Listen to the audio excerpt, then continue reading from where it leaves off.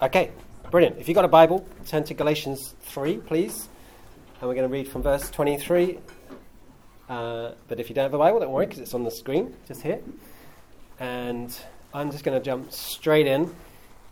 And we're going to read through from verse 23 to verse 7 of chapter 4. So, this is what Paul writes. Before the coming of this faith, we were held in custody under the law, locked up until the faith that was to come would be revealed. So the law was our guardian until Christ came, that we might be justified by faith. Now that this faith has come, we are no longer under a guardian. So in Christ Jesus, you are all children of God through faith. For all of you were baptized into Christ and clothed yourself with Christ. There is neither Jew nor Gentile, neither slave nor free, nor is there male and female, for you are all one in Christ Jesus. If you belong to Christ, then you are Abraham's seed and heirs according to the promise. What I'm saying is that as long as an heir is underage, he is no different from a slave, although he owns the whole estate. The heir is subject to guardians and trustees until the time set by their father. So also, when we were underage, we were in slavery under the elemental spiritual forces of the world. But when the set time had to redeem those under the law, that we might receive adoption to sonship, because you are his sons, God sent the Spirit of his Son into our hearts, the Spirit who calls our Abba, Father. So you are no longer a slave, but God's child, and since you are his child, God has made you also an heir. Let's pray together. Father, we just want to come before you as we look at your word. We just want to ask you for the spirit of revelation to be breathed into our hearts, that we might know you better, that we might see you better. We ask you to come and invade this time as we look at your word. In your name, Jesus. Amen. Amen. Okay, so obviously we're going through Galatians. The background to the book, just as a reminder, is that Galatians are Gentiles who have become Christians. Paul helped plant this church, or plant these churches, but since he has kind of gone off to do some other planting of churches, some what they call Judaizers, some Jewish Christians have turned up and basically said, hey, look, really, for you to be a full-on Christian, for you to be fully accepted, you now need to adopt some Jewish practices. You need to go back and you need to add in some additional things to your faith. So faith is good, it's a good start, but it's not sufficient. There's some other things you need to add in. And the question it raises, amongst lots of other questions, is, well, what's the point of the law? The Galatians keep kind of challenged around, well, what are we doing with the law? What's the place of the law now? Do we live by the law? Do we just ignore the law? How do we operate with the law? Because the law is a big deal in the Old Testament, given to Moses, for the people of Israel. So do we ignore that now, or do we focus on that now? Do we live under it, or do we not? What do we do with it? And Paul, if you were here last time when we spoke about this 2 weeks ago, Paul spends a long time explaining the role of the law. And he likens it, as we saw in the first part of this passage we just read, to the role of a guardian, or like a babysitter or a childminder. The law was given to us for a certain season until we were mature enough not to need it. He says to Israel, the law was given to you for a season, but then you no longer need it. And he says a few things about the law, which we mentioned last time. The law is good. The law basically maps out God's standard, although God raises the standard in terms of when Jesus comes and says, actually, it's not just about not murdering. It's actually about not holding hatred in your heart. He raises the bar in the New Testament, on the New Covenant. The law was temporarily in charge of Israel for a season. So basically, the argument is, it's a bit weird, isn't it? If you're a parent here and you leave your kids with a babysitter or a childminder, and they're in charge, but you come back in the house and the childminder carries on being in charge. Now, if you're a parent, you might think, that sounds really nice to me, actually. But actually, that's a weird dynamic, isn't it? Because the parents are back in the room. The childminder was in charge temporarily. The law was in charge temporarily. The law was given to lead us to Christ, both by two things. By showing us not only what God's standards are, but also by showing us that we're basically incapable of matching them. So the law shows us what God's standards are, but also reveals the fact that we can't live up to them. So the law was given to us to lead us to Christ, to show us Here are the standards, and by the way, you can't live up to them. The law actually provokes sinfulness in us. And I told you last time when we went to Oxford, I remember seeing on the this sign saying, do not walk on the grass. And immediately in my heart, I want to walk on the grass. So if I said, in the middle of church, everybody, no coffee, no hot drinks, okay? Not only would Bill not make it through church, I think, but also inside of us instantly would go, I really want a coffee. I'm going to find any way I can to find my way around it.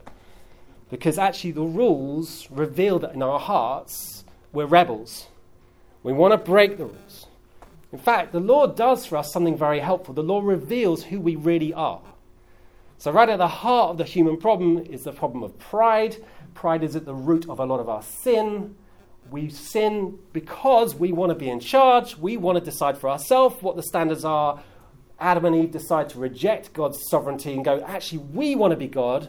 Actually, we will eat from that tree after all. We'll decide what's good for us, what isn't. We'll decide where the boundaries are, where they're not. That's what humankind wants to do because we are not happy to sit under another king. It's revealing pride in us. But also, pride is at the root of our issue in terms of coming back to God because when you come back to God, you have to admit your need. Yeah? You have to admit your need of a saviour. And admitting that you need saving is humbling. And pride doesn't want to admit that I need saving. We want to save ourselves. But the law shows us we cannot save ourselves because I can't live up to it. So the law is very helpful.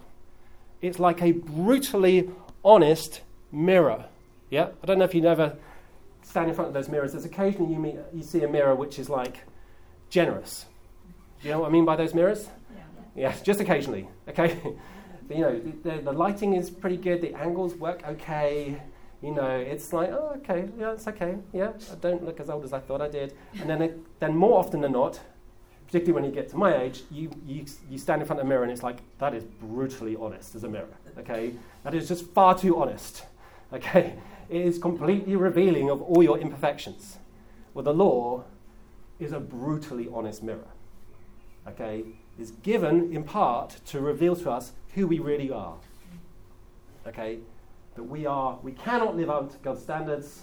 We are absolutely in need of a saviour because we can't make it on our own. And the law was really very, very good at showing us where we were.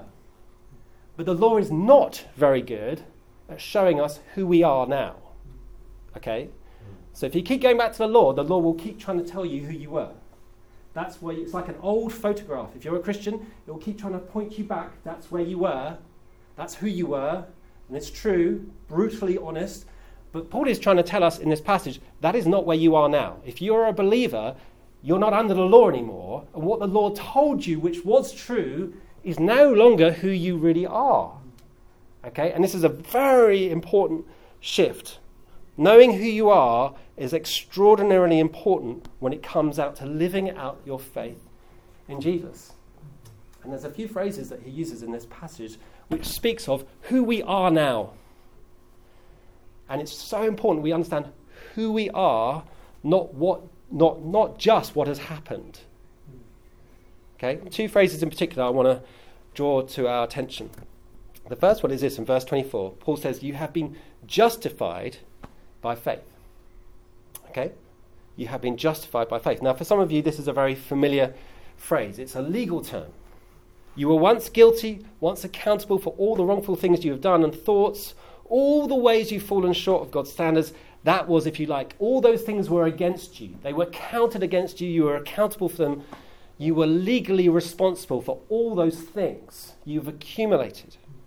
But Paul says now, through faith, one of the things faith has done, because of faith in Jesus, has made you are justified. In other words, that debt, those things you accumulated which were against you, have now all been dealt with. You are, in other words, justified. You are free. It's like, can I borrow a bag? Can I borrow that bag? Thank you. That's quite heavy. I'll take it. So, it's like you spend your life picking up bags. Right? I'm just going to distribute bags. Okay, and through your life you pick up this stuff. I will bring them back to you. And you just pick up stuff, right? And it's all against you. It stands against you. You're accountable for it. This is all your stuff you've picked up. And Paul is saying, at the cross, it's like the bags go down because they get purchased by somebody else, paid for by somebody else completely. They don't belong to you anymore. So it's not appropriate to keep picking up the bag and go, here's all my stuff that I did. No, because the bag doesn't belong to you anymore. Paul's saying, through faith in Jesus, that stuff is all gone because it doesn't belong to you anymore. But I did, yeah, I know you did all that stuff, but it's not yours. Like, we sold a bunch of stuff at King's Day. Well, Sarah sold a bunch of stuff at King's Day. It's all gone. I don't even know whose homes it's in. Some bloke came and took an entire bag of DVDs. Where did they go? I don't know. It's not ours anymore. It's gone. It's not in our house. It's not in our possession. It's gone. And this stuff that you carried around and you accumulated, it's all gone. And Paul is saying it's not appropriate to keep going back and I just want to pick it back up because you just need to know how rubbish I was. Yeah, I know you were rubbish, but it's all gone.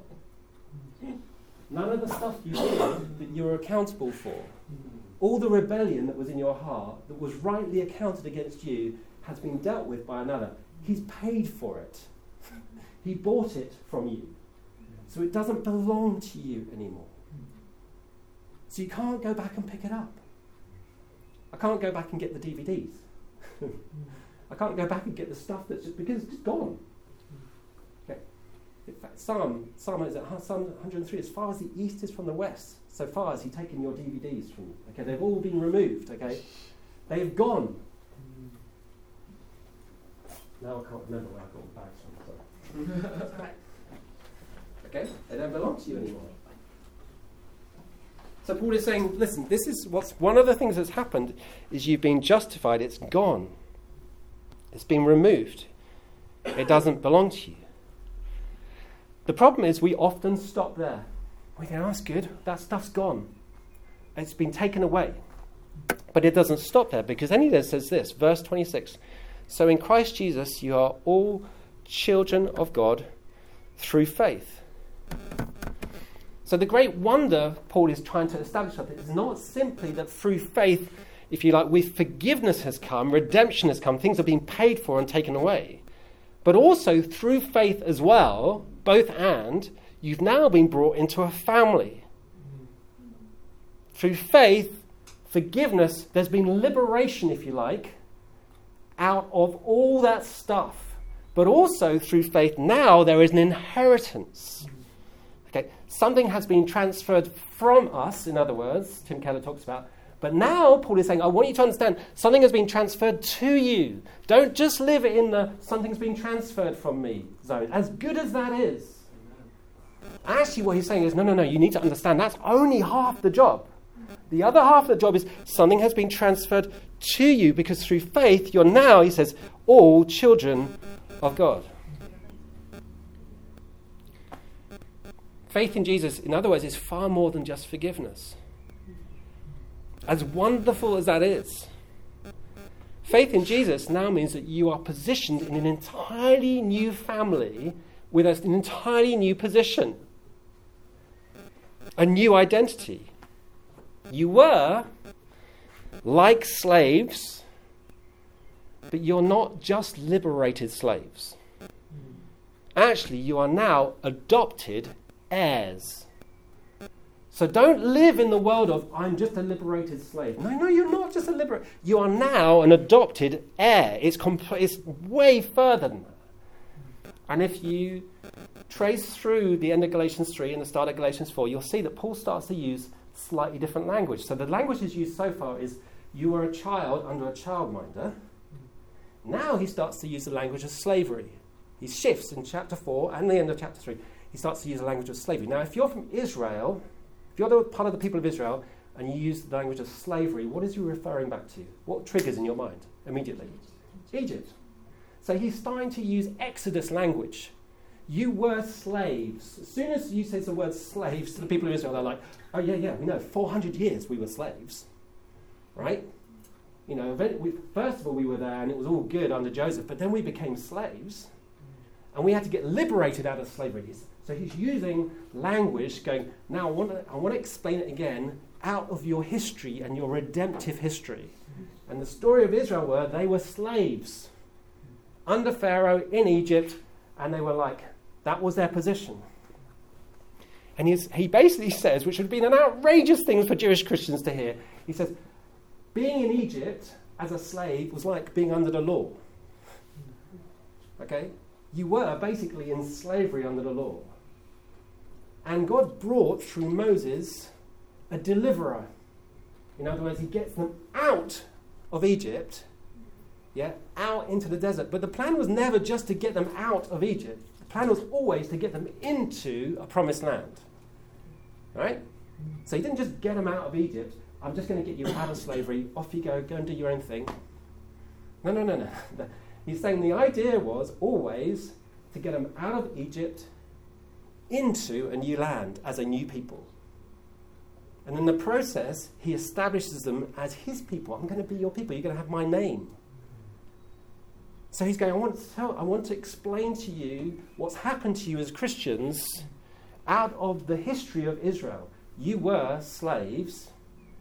God sent Moses to get them out, but actually God sent Moses to get them in. Right? And it's in just the same way Paul is saying, Jesus has come to get you out, yes, but actually ultimately to get you in. Not good enough just to live in he got me out.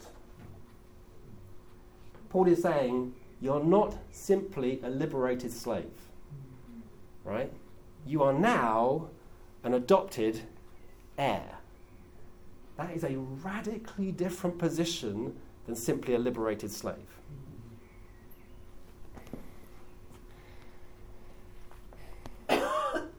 Now remember, Paul is writing to a bunch of people and a bunch of churches who have been totally had their brains confused by Judaizers who have come and said, it's great that you got faith, but actually you're going to need to add some old Jewish customs in to really do this thing properly. For God to be really happy with you, for you to be truly accepted, there are some things you've got to add on top. Paul's answer to that, or one of his answers is, you need to understand who you are. You'd never go and do those things if you understood who you are.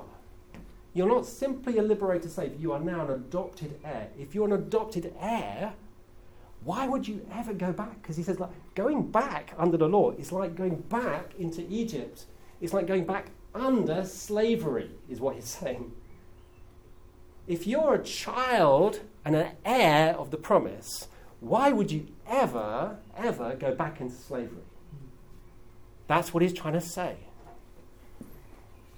Why would you disregard your sonship to take up the role of a slave? So here's the thing, right? Sometimes we think of ourselves as liberated slaves, forgiven sinners. That's how we think of ourselves. And it's true. We have been forgiven, and we were sinners. We were slaves to sin. The Bible, that has happened to us. But that is not your identity, right? You're not a liberated sinner or a liberated slave. You are now an adopted heir. That's who you are, not that. And it's super important that we get it. Because one of the keys to living as a follower of Jesus with hope and expectation and confidence and peace is to understand, I am not a liberated slave. I am now an adopted heir. So, over the last few weeks, I've read a couple of books. It's going to sound slightly sobering and morbid, but I've just found them very interesting and helpful and sad. But I've read a couple of books about survivors of the Holocaust and people who are in Auschwitz and all those kind of things. And I've read a couple of these books recently. And one of the things you notice, other than obviously it's horrendous, awful stories, is what happens for those who survive when they get liberated. Because it's one thing to get liberated from a camp and you're no longer a prisoner. It's another thing to be able to live a life of freedom post-liberation. Because you may be out of the camp, but the camp somehow is still in you, understandably. You carry the wounds and the scars and the pain of what's happened and all the loss and all the... So to live a life now, you're out, but you're not in.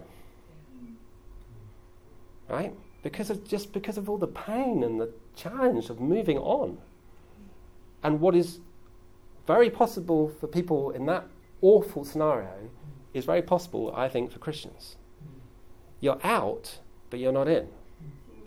And if you live in the middle ground and you have not fully understood that actually what Paul is saying, no, you understand, you're an heir now. If you don't understand that, then you're going to live here. Okay, I'm forgiven. Yeah, I'm forgiven. But liberated slaves always are worried about what they did. Always. We always keep looking back. We keep looking back, well, that's what I was like, and I'm worried I'm going to go back there. If I'm worried I'm going to go back there, what am I going to do to stop myself going back there? I'm going to put some rules in place. I'm going to construct for myself some religious rules to ensure that I don't go back to Egypt. Because I don't want to go back. But I keep feeling concerned that I'm going back because I'm a liberated slave. I know the tendency. I could just go back. I could just drift back into my old life. So I'm going to put some rules in place to stop myself from... Well, the problem is that you don't understand who you are. That's not who you are. You're here now. You're not just liberated. You're adopted. You're an heir. And in the culture Paul was writing into, in the kind of Greco-Roman world, it happened that particularly wealthy people who maybe didn't have their own son would adopt a slave to become their heir. So that happened in the culture. So when Paul is writing about this, he's writing about something that happened in their culture, that they would take slaves in their household, and because they had no bloodline, they'd go, this one is going to be my heir. As soon as that was done officially, they were no longer a slave, they were a son. And as a son, they were fully entitled to all the legal and all the financial resources of the estate. A complete shift of position. I'm not just out, I'm in.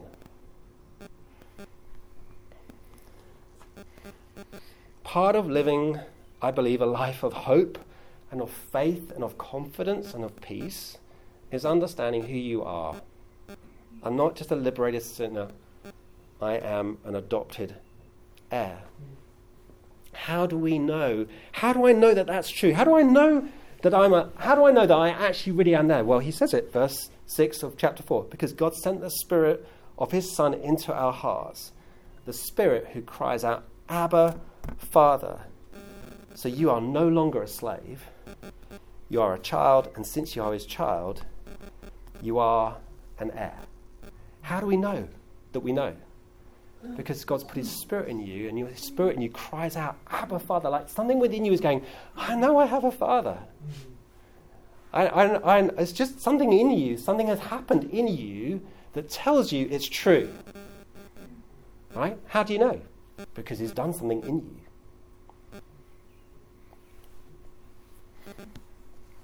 What do heirs have? This is what we're going to close with. I think heirs have two particular qualities which are super important for us.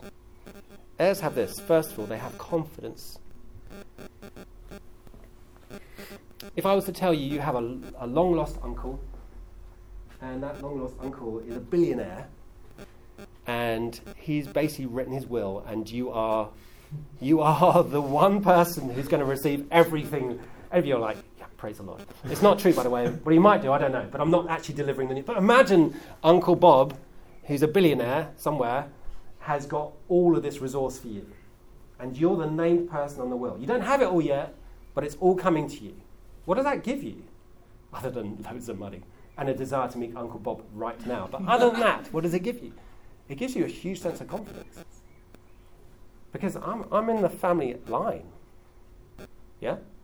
Because all the resources are stacked up for me, waiting for me. Right? I'm not going to be abandoned. I'm not going to be destitute. I'm not going to be hopeless, because there's all this inheritance behind me.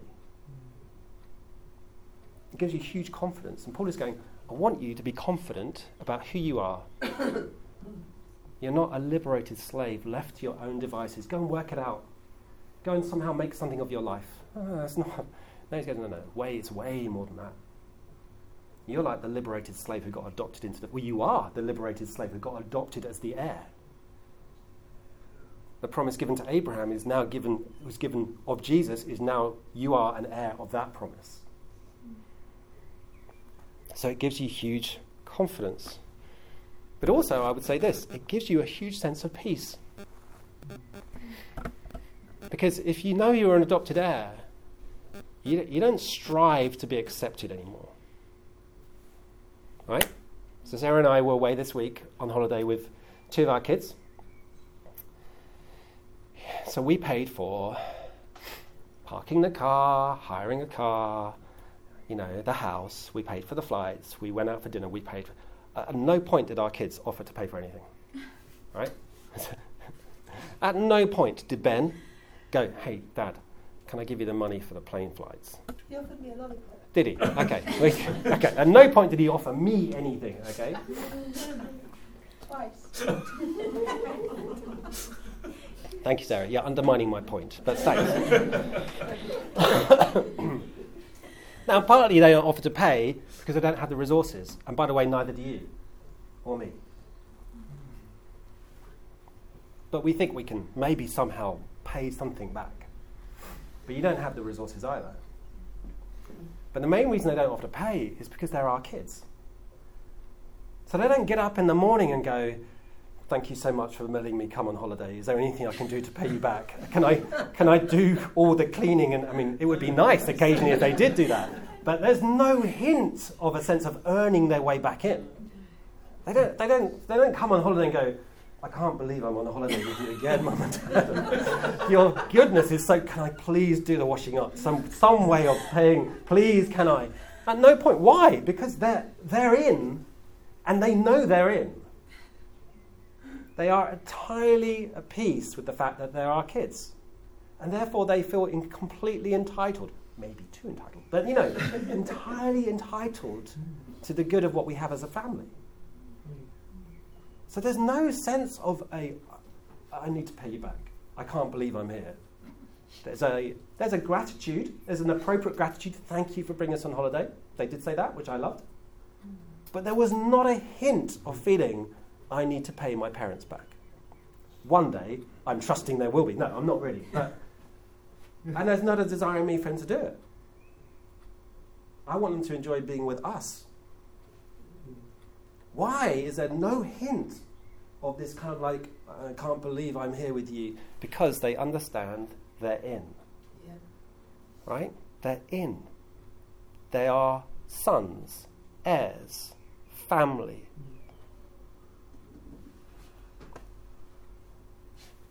God wants us to know He got us out to get us in. Right? You don't live here. You're not a liberated slave. You're an adopted heir. You're a son. And I understand we're sons and daughters. But obviously in that culture, if you're a son, you inherit everything. Okay? So all of us are in line to inherit everything. Male and female, Jew and Gentile, slave and free, you're all in line to inherit everything.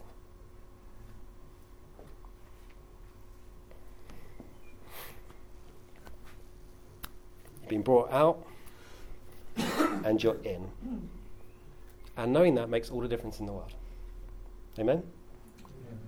Okay, let's stand.